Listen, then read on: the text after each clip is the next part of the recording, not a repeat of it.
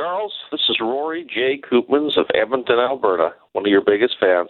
Sad that Chad doesn't carry your broadcast voice except on weekends anymore, but I want to wish you well as you stand down and move on to your retirement adventures, just like David Michael Letterman. And I want you to say that you're handing down your broadcast microphone to a new generation. And I want to wish you, from everybody here in Edmonton, Alberta, all the best in your future career and endeavors. And by God, Chuck, you're an outstanding broadcaster. You truly are one in a million. Thank you.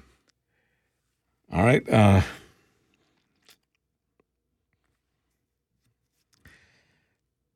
My name is Charles Adler, and I'm the luckiest person on this planet.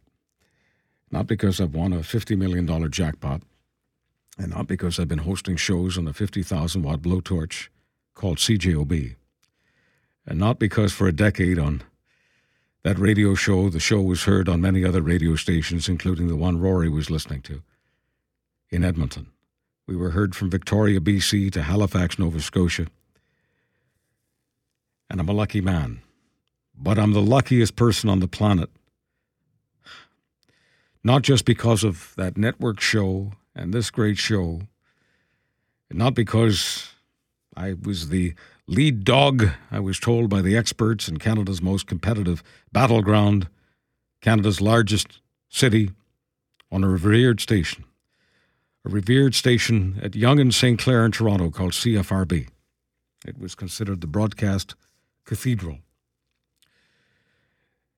The luckiest, not because before I was the lead dog there, I was the big dog who won an Emmy for Best TV Host in Boston and all of New England. And before that, I was heard on 150 stations coast to coast in the world's most competitive national market, the United States of America. It's not for those reasons that I'm the luckiest. I'm the luckiest person on this planet because no man has ever felt the love of a father like I have. No man has felt the love of a father for his son more than I have. In the Judeo-Christian culture I was raised in, the greatest man who ever walked this earth was known as the Son of God. I'm not the greatest man. And no matter how some people are not happy about my ego or what they call my ego, I do not pretend to be any sort of Son of God, any kind of messianic figure. I'm not the greatest man, but I am the luckiest man because I am the son of Mike. Mike the tailor. He was my father, my teacher, my leader. And none of the great things that have happened to me professionally could have been possible without him. He taught me the meaning of justice because he was forced to sip from the chalice of injustice. His mother and father and sister and brother were murdered by Adolf Hitler. Mike was taken prisoner for 3 years by Joseph Stalin, and he had every reason to feel that life was not worth living. But instead, Mike Adler married a beautiful young woman named Rose, and they had a son in the month of August of 1954. I was the luckiest baby in Budapest. Both my parents had been marked for death. My 10-year-old mother survived because she was saved by a Christian man named Raoul Wallenberg, the Swedish ambassador to Hungary. And she helped him rescue many others from being put on a train to Auschwitz. My father survived because Hitler was defeated in large part because of good Canadian boys, many of them from Winnipeg, willing to give their lives in the cause of freedom. I can never, ever repay what I owe Canadians in uniform.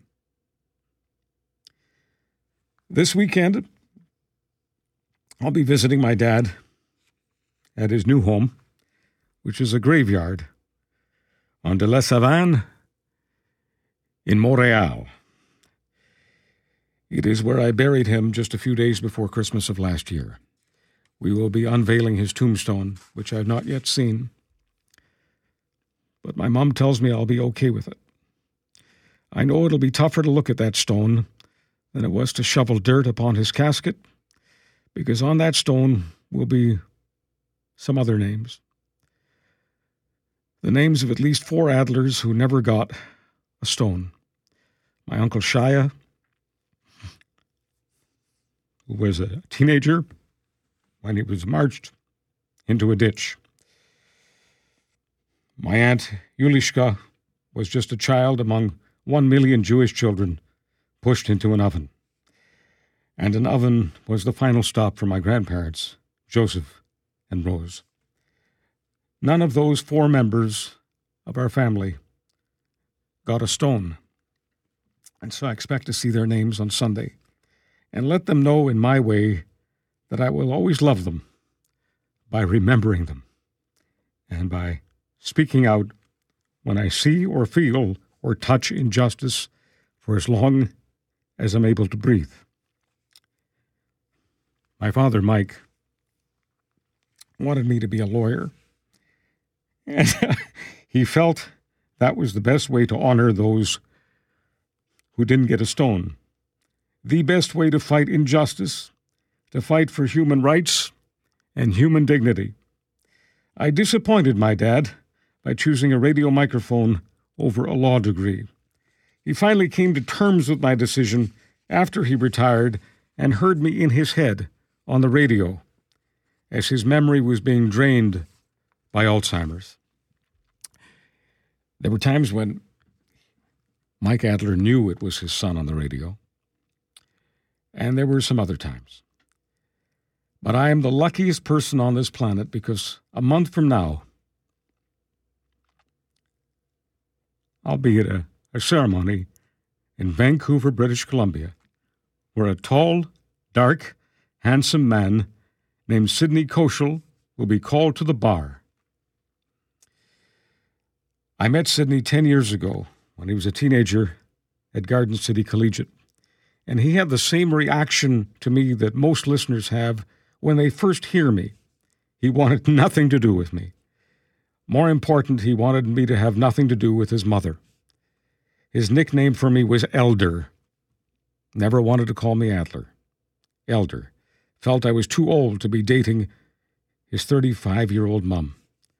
But like many listeners, Sid changed his mind about me somewhere along the way and may even have been inspired by me to push the boundaries of his intellect, his passion, his work ethic, his sense of personal responsibility, to strive for excellence and to eventually become a person with the best possible tool in his kit to fight injustice, a knowledge of a license to practice law.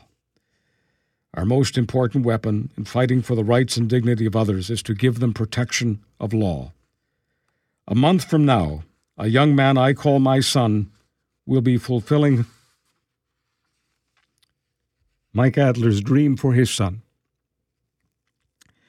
I am the luckiest person on the planet because of the woman I met 10 years ago, Sidney's mother, Jacqueline. I met her in the hallway of CJOB. And while it was not love at first sight for her, because nobody falls in love with me quickly, I'm no George Clooney. But when Jackie allowed me to get to know her, she made me feel as handsome as George Clooney. A week from now, we're hitting the Trans-Canada and driving to the Pacific to pursue the rest of our Canadian dreams.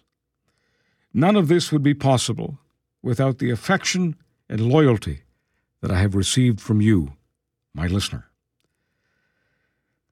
A man named Garth Butchko reached out to me 17 years ago, and he bet the farm on me. He bet his career on me, because he was told by all the experts in this community that nobody could possibly replace Peter Warren, and that if Peter chose to leave Winnipeg, which he did, this radio station, this magnificent 50,000-watt blowtorch, with magnificent heritage, would go right off the cliff. That's what he was told. Without Peter, there could not be a CGOB. Garth Butchko bet his career on this son of a tailor. Turned out to be a pretty good bet and a pretty good ride, eh? Thank you, Garth, for putting your honor on me. Thank you, Chorus Entertainment, for being my broadcast partner for 17 years. And most important, thank you, my beloved listener. I will cherish and treasure your loyalty forever. Without you, I would not have the life I have, the family I have, the future I have, the capacity I'm told today I have to inspire others to do what I'm doing, and to perhaps inspire governments and other institutions who commit injustices to correct those injustices so that those people who have no voice can be helped by the likes of me. I owe everything to you. I wish you and every one of your families the best possible life. Thank you for your precious time. And now it's time to say goodbye. Winnipeg. I love you very much. Good luck.